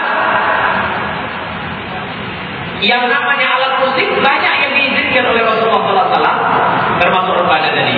Maka di situ perlu kajian oleh para ulama. Maka mesti tinjau 5 hal. Satu, kalau masalah pembahasan ini tidak boleh langsung halal haram. Itu membodohi umat, itu tidak boleh. Haram musik, halal tidak boleh. Harus ada dirinci. Yang pertama adalah hukumnya menyenandungkan syair. Dibahas oleh ulama, jelas rinci. Hukumnya menyenandungkan syair bagaimana? Yang kedua, siapa yang menyenandungkannya? Ketiga, di mana tempatnya? Yang keempat, kapan waktunya? Ya, yang keempat kapan waktunya? Pertama adalah hukum menyenandungkan syair, hukum menyusun syair, membuat syair. Siapa yang menyenandungkannya? Di mana tempatnya? Kapan waktunya? Baca jelaskan. Syairnya bagus, dicontohkan nyanjung Rasulullah seperti penyair-penyair Rasulullah Sayyidina Hasan bin Thabit, atau syair-syair perang yang menjadikan orang semakin berani berperang, itu ada di zaman Nabi SAW. Jadi syair otomatis boleh asalkan maknanya benar. Tapi kalau syairnya jelek jorok, kan banyak syair jorok, itu jelas langsung dipangkat dari awal sudah ada boleh. Kemudian siapa yang menyenandungkannya? Jadi syairnya bagus, siapa yang menyenandungkannya? Harus ditinjau, dilihat. Kalau yang menyenandungkan bapak-bapak, nggak ada masalah. Tapi kalau ada wanita ganjil di depan kaum laki-laki, jadi tidak boleh. Biarpun itu adalah Allah. Tapi ini perempuannya ganjil, bajunya nggak karuan, depan laki-laki, jadi nggak boleh. Ini perhatikan. Di mana tempatnya? Orang lagi sholat Jumat baca qasidah, baca sholawatan, ganggu orang. Kapan waktunya? Orang lagi nyenyak tidur, katanya warnanya pak qasidah, ganggu orang, nggak boleh. Baru yang keempat adalah dengan halal. Bagaimana hukumnya dengan halal? Para ulama sudah menjelaskan ternyata diharamkannya alat musik itu adalah dahul mustaq, bukan haram lidani, bukan karena haram zatnya. Sebab kalau haram zatnya banyak alat musik yang diperkenankan oleh Rasulullah, termasuk rebana dan seruling, dan masih banyak genderang untuk perang itu ternyata diperkenankan. Karena itu jenis alat musik untuk membangkitkan semangat. Jadi ditinjau oleh para ulama, ternyata para ulama menyebutkan sebabnya diharamkan alat musik itu adalah alat musik yang merupakan dahul mustaqi yang menjadi kebiasaan orang fasik, dan itu bisa ditinjau dari rentetan riwayat hadis. Perzinahan minuman keras biasanya dibarengi dengan alat musik. Alat musik yang mana? Bukan rebana, bukan. Jadi para ulama menjelaskan berarti dahul mustaq, semua alat musik. Kalau orang yang menggunakan alat itu langsung dibilang orang fasik, maka saat itu menjadi haram jelas. Barangkali yang menjadi tren mungkin sejenis musik yang sangat jelas. Kalau orang menyenandungkan musik itu langsung dicap dia adalah grupnya pemabuk, grupnya orang yang macam-macam, yang tidak baik, berzina dan sebagainya. Ini adalah dakwah besar. Jadi jenis alat musik yang semacam itu, kalau orang menyenandungkannya, lalu main musik itu langsung diklaim di setiap orang sebagai orang fasik, itulah yang dilarang oleh Rasulullah SAW. Ada pun beberapa alat musik yang memang jika digunakan tidak menjadi ciri khasnya orang fasik, tidak apa. Rebana jelas, siapa yang mengatakan itu tradisi orang fasik? Rasulullah sendiri menyuruh kalau ada pernikahan disuruh. Kalau ada pernikahan bikin senang-senang rebana, nanti dikembangkan rebana jadi ada. Jadi rebana diperkenankan, jadi mengisyaratkan bahasanya seni Islami itu. Tetapi ketahuilah bahwa bermacam-macam pengembangan seni Islami itu pun ternyata harus dicermati. Dan itu ternyata seni Islami sekarang ada musik religi ya. Musik religi itu kalau kita terjemahkan dalam bahasa fikih tadi, ada memang alat musik yang mutlak halal, rabbana dan sebagainya. Karena itu pernah dikukuhkan oleh Nabi Muhammad SAW. Ada jenis alat musik yang memang betul-betul haram, jenis alat musik yang memang itu menjadi kebiasaannya orang-orang fasik. Dan nanti yang tidak menjadi kebiasaan orang fasik, ini dikembangkan, itu nanti hukumnya kalau memang nanti digunakan untuk yang jelek jadi jelek, digunakan untuk yang baik pun jadi baik. Kemudian adanya musik religi itu sebetulnya untuk berhijrah. Yang diinginkan adalah sudahlah kita bergembira dengan baca Al-Quran tanpa harus mendengar alat musik. Kalau ada radio memutar lagu-lagu itu bukan berarti para jamaah terus dengar lagu-lagu, tidak. Itu hanya yang biasa dengar rock and roll untuk berubah pelan-pelan. Nanti kalau sudah begitu menghafal sholawatnya musiknya ditinggal. Jadi itu hijrah itu bukan berarti wah ini menyeru untuk mendengar alat musik dan sebagainya. Bukan. Akan tapi bagaimana kita hijrah perlahan. Namanya hijrah itu jembatan. Dari bermusik-musik ria menuju tidak bermusik berat bagi sebagian orang. Hambar banget sih karena sudah terbiasa dengan musik. Akan tapi dirubah dari musik yang mutlak kafir menuju musik yang menuju sholawatan dan sebagainya, sampai dia bisa menghafal sholawat sehingga bisa saja subhanallah kalau mendengar alat musik itu yang terkenang adalah suasana yang baik di sebuah tempat, baik itu pesantren atau di sebuah madrasah. Kemudian setelah itu yang terkenang adalah kebaikannya. Alat musik dia tidak punya, sehingga dia bisa hijrah. Maka mendengar musik-musik religi ini adalah bagi orang yang ingin hijrah dari musik yang tidak baik menjadi yang baik. Kalau sudah ustaz ahli ibadah, apa perlunya dengar itu semuanya? Coba jujur. Ustaz ahli ibadah, jangan baca kitab saja kadang-kadang tidak sempat punya waktu. Apalagi sampai harus dengar itu semuanya. Ini cuma biasanya mereka punya ide-ide untuk merubah, bagaimana menghadirkan sesuatu yang bisa bermanfaat untuk umat, menyenandungkan lagu-lagu yang sifatnya indah, mengajak orang untuk beribadah. Jadi intinya musik yang diharapkan itu adalah musik yang menjadi ciri khasnya orang fasik. Orang fasik itu mabuk-mabukan, tahannut, jadi kayak laki-laki bergaya perempuan. Kemudian yang di situ ada mabuk-mabukan, perzinahan.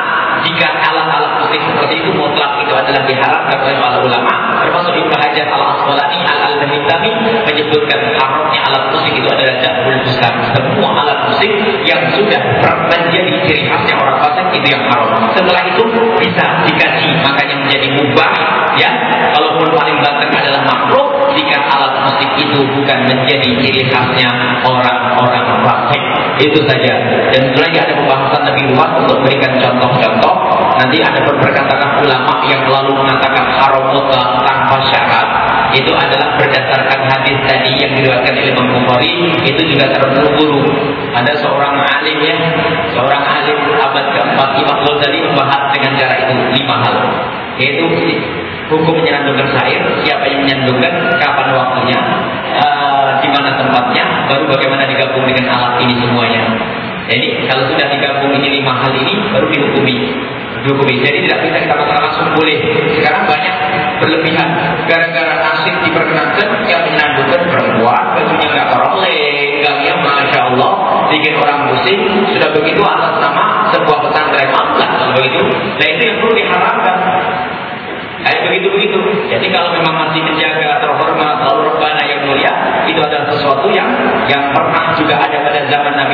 SAW, ada jariyah wanita-wanita yang memainkan rebana. Biarpun ditakwil itu adalah wanita kecil, akan tapi yang jelas di situ ada main rebana pada zaman Nabi Muhammad SAW. Kemudian masalah KB steril. KB itu ada hukumnya secara khusus. Pertama adalah KB itu sendiri boleh atau tidak mengatur kehamilan. Para ulama berbeda pendapat. Kebanyakan mengatakan katanya boleh orang menunda kehamilan untuk mengatur kehamilan untuk sebuah tujuan. Asalkan tujuannya jangan takut melarang. Kalau tujuannya takut tidak bisa ngasih makan, hukumnya haram.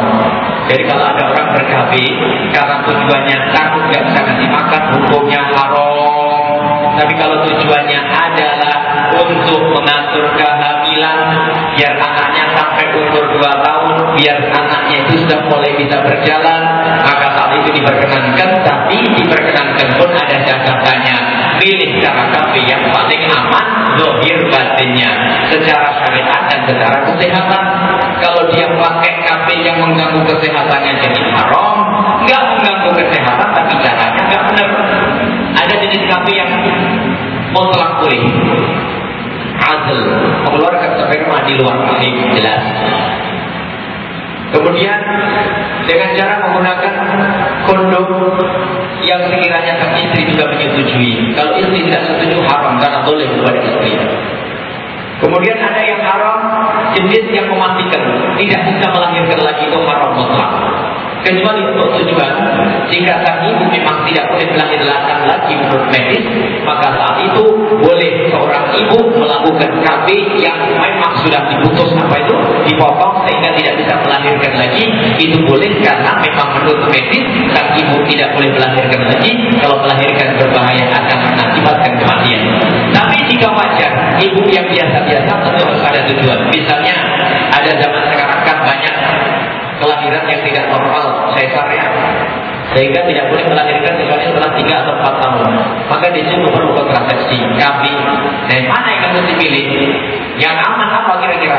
Suntik kadang-kadang masalah hormon bisa mengganggu juga kesehatan seorang ibu, bisa saja menjadikan mungkin menjadi tidak nyaman tubuhnya.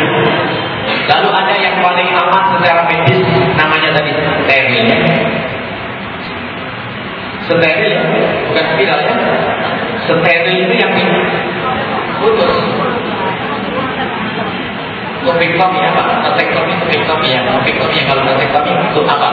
Istilahnya kalau seorang perempuan sehingga sudah diputus atau dipotong sehingga tidak bisa dibuai dan selamanya tidak bisa dibuai, hukumnya adalah haram. Adapun jika ada di antara kita yang sudah melakukan, minta saja maaf kepada Allah semoga anaknya dijaga. Jangan mengendek hukum Allah. Kalau ada mengatakan saya kan sudah punya anak 5, hati-hati ada kereta itu anaknya berangkat mati semua. Pokoknya jangan main-main dengan Allah. Ini, saya sudah punya anak 5, anak saya sudah gede-gede, biarlah saya ini biasanya tidak ingin punya anak lagi. Anaknya mati bareng gimana? Tidaklah, pokoknya kita pasrah pada syariat Nabi Muhammad SAW, jangan macam-macam. Ya nggak boleh, ya nggak boleh. Karena itu berbahaya. Bisa saja anaknya mati, kita ganti gimana? Ini, pokoknya kalau KB yang benar yang syariat. Kemudian kalau masalah ada lagi yang masalah pakai spiral ya. Spiral harus perhitungkan siapa yang memasangnya. Harus ada diperhatikan, bukan tentang spiral boleh. Lalu yang masang adalah dokter laki-laki. Ini suaminya dulu, istrinya pun belum sama-sama. Kok ada istrinya dipamer-pamerin, seorang awal istrinya diberikan ke orang dulu. Harus diambil dokter perempuan atau bidan yang terhormat, yang mengerti kehormatan. Itu pun harus banyak istighfar karena belum darurat. Kalau sampai ada orang membuka awal istri, maka hukumnya masih dosa. Sampai untuk kepentingan agar istri tidak hamil lagi karena mungkin hamil disesat atau yang lainnya, maka itu menjadi dimaafkan oleh Allah Subhanahu wa Ta'ala. Syirik yang tidak diampuni adalah syirik yang tidak ditobati. Sebab semua dosanya orang mukmin ini akan diampuni. Cuma pengampunannya itu bisa dunia, bisa di akhirat. Bisa diampuni oleh Allah di dunia sehingga tidak disiksa di dunia, tidak di akhirat. Karena istighfar ya, ada orang punya dosa, oleh Allah diampuni di dunia dan diampuni di akhirat. Maka di dunia aman, di akhirat juga aman. Ada yang diampuni oleh Allah tapi disiksa di dunia dulu, kena timpa batu, kena kejepit, kena gempa. Ini adalah bagi orang mukmin pengampunan. Karena Allah tidak ingin nyiksa di akhirat, pengennya nyiksa di dunia saja. Ada dosa yang oleh Allah diampuni di akhirat, bukan di dunia. Orang iman ini, makanya dosanya diampuni di akhirat, dicelur dulu di neraka, setelah selesai selain syirik. Kalau syirik tidak akan diangkat oleh Allah. Kalau orang mati dalam keadaan syirik, musyrik, maka sepanjang waktu dia di dalam neraka. Kalau ada orang melakukan dosa-dosa yang bukan syirik, dia masuk neraka asalkan ahli iman, nanti masih bakal diangkat oleh Allah. Tapi jangan mentengin. Kalau begitu biarlah, nanti saya juga diangkat. Ada di neraka tidak gampang. Dinas setrika di punggungnya satu kali saja sudah jerit-jerit. Apalagi mau nantang masuk neraka bisa. Itu syirik bisa saja karena merendahkan Allah. Kalau sudah merendahkan Allah bisa selama-lamanya di dalam neraka. Makanya jangan mentengin surga, mentengin neraka. Nggak boleh. Nggak apa-apa lah, yang penting saya nanti kan saya kadang-kadang guyonan kan sama artis. Ini artis belum tentu masuk neraka, artis apa? Entengnya nggak tempat. Nggak ketemu artis tuh. Musibah. Kenapa sombong dengan neraka itu juga dosa gede? Bisa saja itu masuk bab syirik.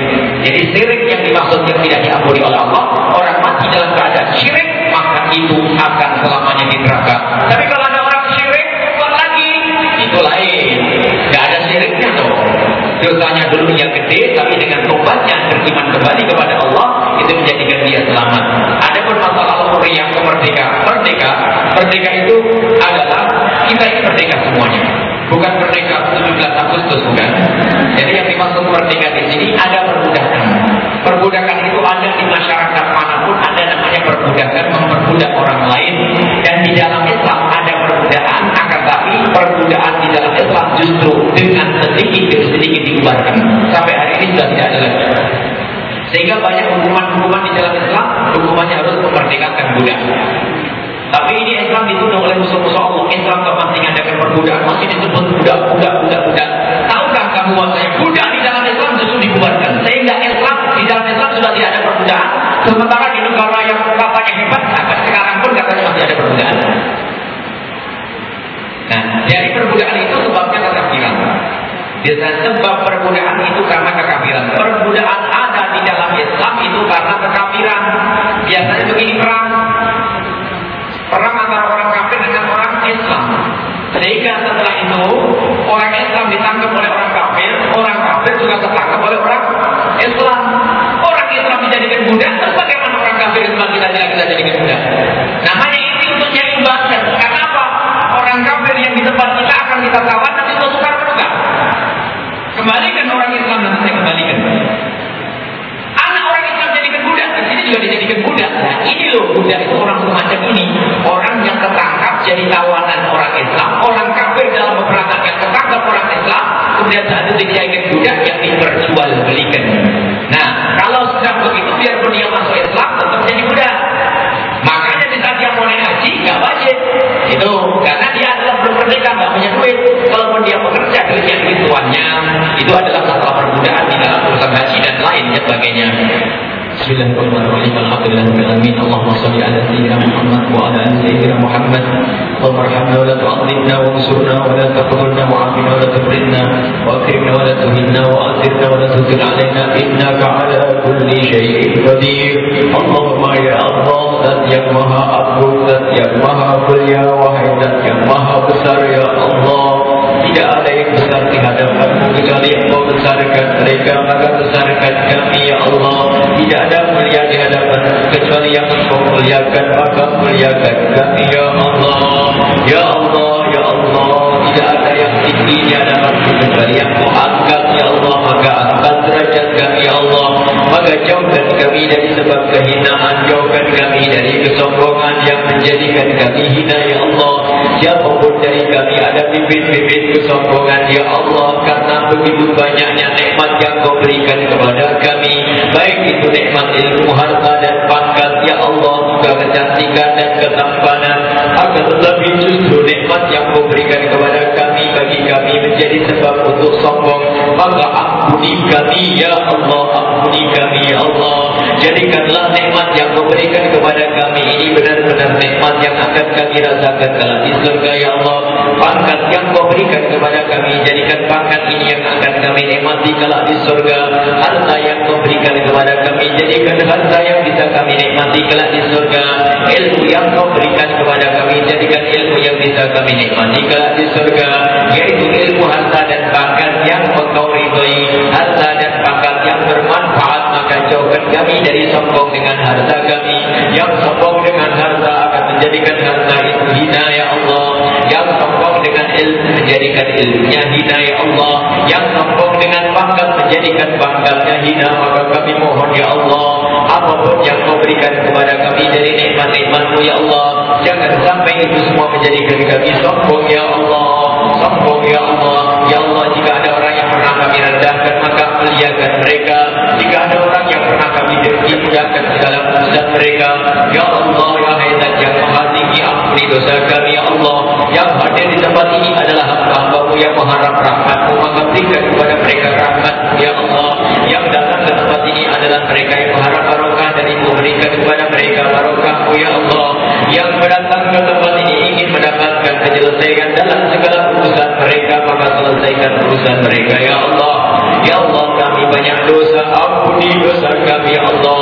Dosa kami amat banyak, kami tidak bisa menghitung satu persatu, akan tetapi ya Allah, ya Allah, Engkau Maha Tahu ya Allah.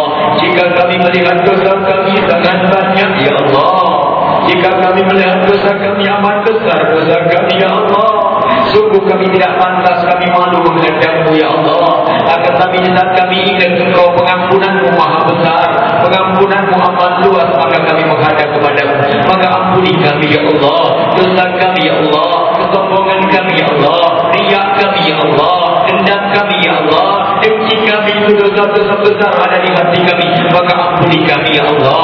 Jangan sampai kami selamat dari dosa zahir kami, batin kami rusak ya Allah. Kami ingin selamat dari dosa zahir dan dosa batin ya Allah. Zahir kami tidak bermaksiat dan batin kami pun selamat ya Allah. Jagalah hati kami ya Allah, jagalah hati kami, dan tidak ada yang bisa menjaga hati kami kecuali Engkau ya Allah. Jagalah hati kami dari segala macam penyakitnya, dan tidak ada yang bisa menjaga hati kami kecuali Engkau ya Allah. Ya Allah, mudahkan segala urusan kami, lapangkan rezeki kami dengan rezeki yang halal, yang mengantarkan kepada kemuliaan di hadapan-Mu ya Allah. Jika ada yang sakit, sembuhkan. Yang punya hutang, mudahkanlah kami di dalam membayar hutang-hutang kami ya Allah. Ya Allah, di antara kami ada yang pernah menyakiti tetangga kami, maka tetangga kami muliakan mereka ya Allah, dan ampuni kami ya Allah. Ada yang hadir di tempat ini para suami yang kejam dan suka membentak istri mereka ya Allah. Alangkah musuh dan hinanya suami tersebut, maka kami mohon ya Allah, di majlis yang mulia ini lembutkan hati mereka, para suami-suami itu ya Allah, agar senantiasa santun dan kasih sayang kepada istri mereka ya Allah. Ada yang hadir di tempat ini orang yang senantiasa berbuat kasar kepada suami, kurang amanat kepada suami, Allah. Alangkah musuh dan hinanya wanita itu ya Allah. Maka kami mohon ya Allah, di majlis yang mulia ini jadikan mereka wanita-wanita yang Kau muliakan dengan hormat, santun dan kasih kepada suami ya Allah. Ya Allah, yang belum mendapatkan pasangan, mudahkan mereka untuk mendapatkan pasangan ya Allah. Orang-orang yang Kau ridhoi, yang menjadikan sebab mereka mulia di dunia dan di akhirat. Ini adalah permohonan kami, dan Engkau sudah berjanji akan mengkabul semua permohonan kami, maka kabulkan ya Allah. Berikan kepada kami anak yang saleh yang bakal dibanggakan oleh kekasih-Mu Nabi Muhammad, anak yang baik-baik, anak yang bakal menjadikan kami mulia di dunia dan mulia di akhirat nanti ya Allah. Ya Allah, nikmat yang Kau berikan kepada kami, jadikan itu mukhatimah nikmat kelak di akhirat. Jangan sampai nikmat yang Kau berikan kepada kami menjadi sebab kami sengsara di akhirat. Nikmat anak, nikmat harta, nikmat pangkat ya Allah. Ya Allah, ya Allah, ya Allah, ya Allah. Jauhkan kami dari zina yang hina dan Kau hinakan ya Allah. Jauhkan kami dari zina yang busuk dan Kau hinakan ya Allah. Yang saat ini orang pada tidak mahu melakukan zina, padahal itu kebusukan di dunia dan di akhirat. Ya Allah, jauhkan kami dari zina dan mukhatimahnya. Jika ada yang hadir di tempat ini ya Allah, ada orang yang pernah terpeleset dalam hina dan busuknya zina, kami mohon ya Allah, berikan kepada mereka pengampunan-Mu ya Allah, dan berikan kepada mereka kesadaran, dan tutup aib mereka di dunia dan di akhirat. Sehingga di dunia mereka tetap mulia, dan di akhirat Kau muliakan ya Allah. Jangan biarkan mereka terus larut dalam kehinaan zina ya Allah. Dan ya Allah, kami mohon, jagalah lidah kami dari menggunjing orang zina, jagalah lidah kami dari membicarakan orang zina, sebab yang membicarakan orang zina lebih busuk dari zina itu sendiri ya Allah. Jauhkan telinga kami dari mendengar perzinahan, jauhkan mata kami dari melihat orang zina. Kami tidak ingin ya Allah, kami takut sombong ya Allah, takut hati kami kotor ya Allah. Maka tutuplah aib orang-orang yang bersama kami dari kami, dan dosa kami sendiri Allah. Bukakan aib kami untuk diri kami sendiri agar kami mudah koreksi diri, agar kami mudah benar diri Allah. Berikan kepada kami ketawaduan seperti yang kau berikan kepada para kekasih-kekasih-Mu. Jauhkan kami dari kesombongan seperti telah kau jauhkan dari kekasih-kekasih-Mu. Ya Allah, ya Allah, panjangkan umur kami dalam ketaatan serta sehat walafiat. Dan di saat kau hendak cabut nyawa kami, cabutlah nyawa kami kelak ya Allah. Di saat kami sujud dalam salat kami, di saat kami ibadah, di saat kami mengabdi kepada-Mu, berikan kepada kami semua husnul khatimah. Mati dalam keadaan iman ya Allah, iman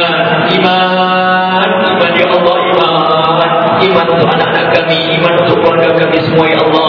Ya Allah, ya Allah, berikan kepada anak-anak kami ilmu manfaat ya Allah, kelulusan manfaat ya Allah. Dan menjadikan ucapan kami kelak di akhir hayat kami adalah kalimat agung dan mulia la ilaha illallah Muhammadur Rasulullah sallallahu alaihi wasallam. Rabbana atina fid dunya hasanah wa fil akhirati hasanah wa qina adzabannar. Sallallahu alaihi sayyidina Muhammadin wa ala alihi washabihi wasallam. Walhamdulillahi rabbil alamin. Al-Fatihah.